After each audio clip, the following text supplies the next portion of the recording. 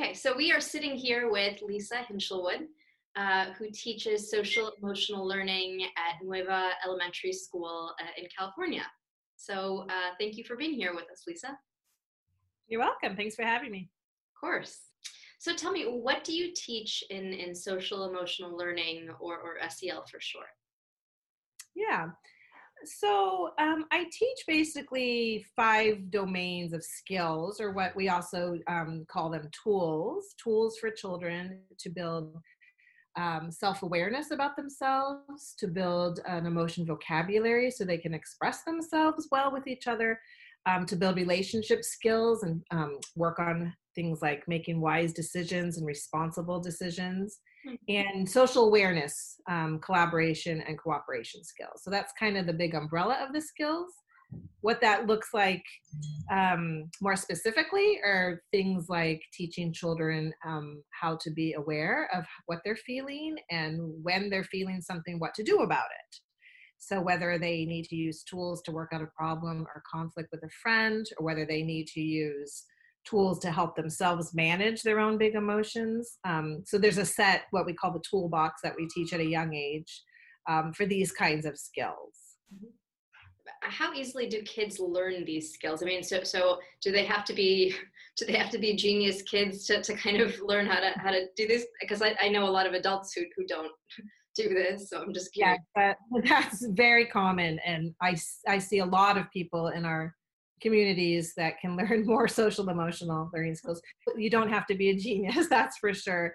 But what these skills are, lifelong skills. These skills are things that a lot of people really haven't paid attention to in education in the past. They are beginning to pay attention to it because they know it's part of educating the whole child, and it's as important as a math skill or a reading skill, because if you cannot function with yourself and with others, you're not going to get too far in the world, right? You're going to probably encounter more problems. So the thing is, they do need to have the opportunity to have the chance to have them explicitly taught, or have the space to practice them. So they can learn them very easily. Intellectually, anybody can learn them easily. The hard part is actually accessing them when you need them and using them in your daily life. Those are pretty big umbrellas, the five kind of things that you teach them. What are some examples of how you teach some of those skills? Yes, so I work with young children. So everything that I teach is done through a variety of methods. So one, it's like teaching the concept and having maybe a brief discussion and idea, and kids kind of defining the tool and maybe giving examples of the tool. Then I will either do role plays with them where they're acting out things. I do artwork with them around it. We do writing around it. Lots of team games or partner games. We create some games as well. Um, Building things. There can be games where they learn cooperative skills where they're building together. So I really try to get at every type of learner and do many different modes for them. So it's definitely, with young kids, it's hands-on, play-based, fun. So they also know that this is a fun thing I'm learning and it's important.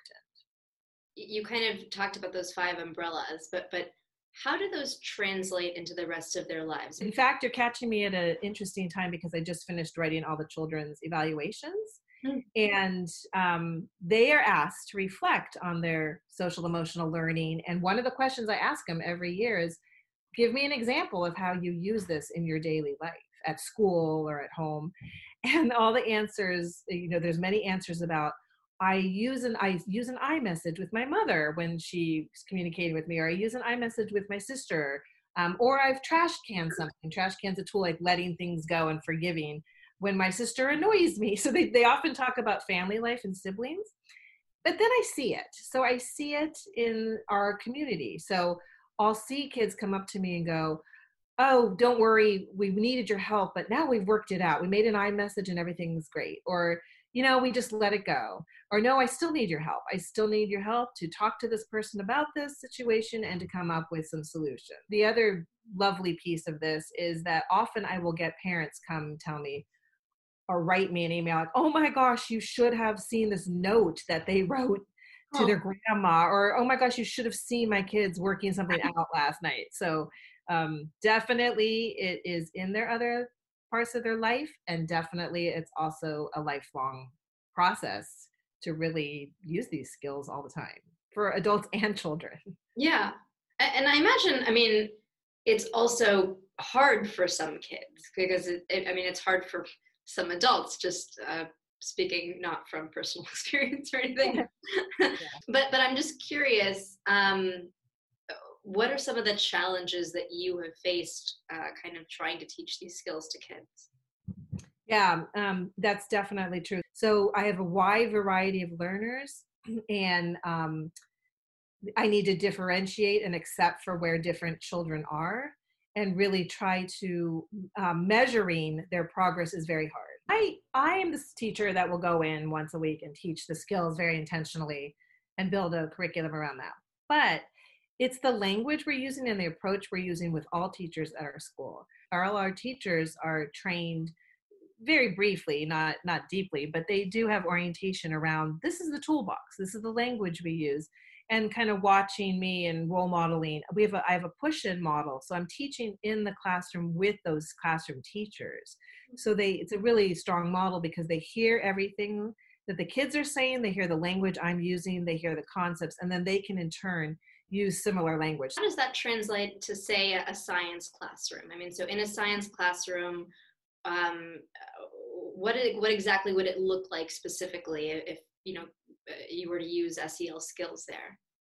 Yeah, no, that's a great question, and it could look a number of ways. One way it could look is the teacher has awareness about who are productive partners together, who might be weaker in cooperative skills. So who can I partner this child with? It will translate to, let's say the partners aren't working so well together, or something happens and they get angry at each other for touching their project. The teacher's able to go in and say, oh, what's happening here? What kind of needs do we have? What can we do to solve this problem? And the teacher, he or she, can be using very similar language and a very similar approach.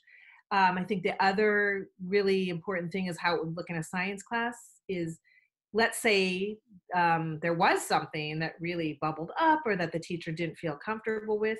She or he would then email me and say, gosh, this happened in science class. I wonder if you could follow up with the children, or this is how I handled it. Can you give me feedback on that? Or what could I do better next time? So we're in constant communication about the children's skills, and then how that might look in a different class. What can we do about it? And it's interesting because sometimes a child who has, doesn't use their social emotional skills on the playground uses it really well in other classes. So there's a lot of asynchrony, and that's the other challenge.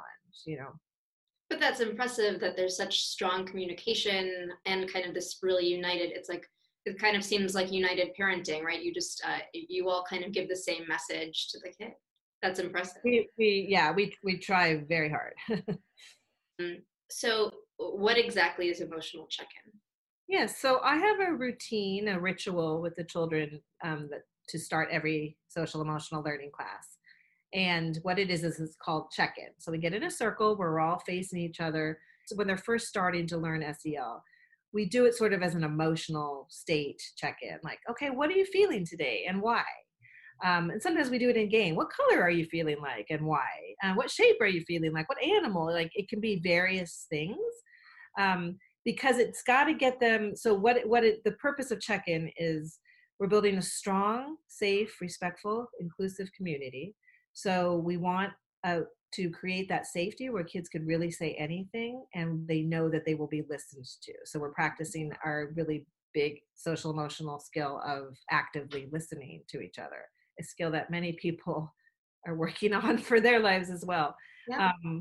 And then the second piece is, it's going to give them a comfort with expressing themselves. If you walk by most people in your world and you say, how are you feeling? They're going to say, fine. And we're going way deeper than that. So part of that is building an emotion vocabulary when they're young, of different families of emotions and different strengths of emotions. So instead of just saying, I'm happy, I'm excited, I'm sad, I'm mad, they do all sorts of brainstorming and start to really use the different language. That's another challenge, because getting them to say other things besides fine, happy, okay, mad, sad is hard with young kids. So that's a constant thing I'm working on. But check-in can also be a time for appreciation or gratitude, talking about kindness. I'll ask them things like, what did you do that helped somebody today? So any kind of, in that umbrella of skills, check-in might, capture one of those umbrella skills. And why is that range of emotional vocabulary important? The ability to really connect with other humans comes from, first, our ability to really be able to be comfortable with ourselves and to be comfortable in really expressing truly what we're thinking or feeling, not glossing it over. And the culture, I think a lot of, reading you do about the culture for males is that it's not okay to express your emotions. So especially sometimes with our young males, we don't want them to grow up in a culture where they feel like they have to hide things and stuff things down. That leads to problems down the line. So when people are comfortable really, really expressing the bad and the good and the in-between and the I don't know and I need help figuring it out, we're going to connect better as a society. We're going to connect better with each other. We're going to build more empathy for each other. And that, I feel like that's really, really important. I mean, that's a beautiful way to put it. I'm curious, do you ever have kids use those feelings against them? So if a kid was feeling sad about something that was going on at home, for instance, do you ever have instances where the other kids bully him for that? Sometimes people laugh. So sometimes kids will laugh at others expressing a feeling. I've definitely had that. Laughter, though, can be a sign of many things. It could be a sign of discomfort with what somebody said. It could be a sign of uncertainty. It could be just silliness or thinking that it was funny, right? There's many ways. Laughter as a response can mean many things. Sure. If that happens, we'll immediately say like, oh, wait, we're not laughing because that makes people feel unsafe. Or how did that make you feel when they laughed about it? And sometimes the kids who are uncomfortable with check-in will get they'll try to say something really funny and off the wall and silly to get attention. Mm-hmm. And we'll also stop that and say, oh, that's not the purpose of check-in. If you can't take it seriously, just wait your turn and maybe report in later. And even for kids that don't want to report in, they can pass. Because sometimes somebody is really down or sad or they're having a problem at home. They don't have to tell us. If they have that option to always pass and say, I don't feel like talking today. So we try to get, at the range of needs in that. I wouldn't really say anybody uses it against each other. It's more wonder. They're more curious and wondering. Well, thank you, Lisa. Thank you for sitting with me and talking with me. You are doing an incredible thing, and I'm so grateful. Thank you. Good luck on your book.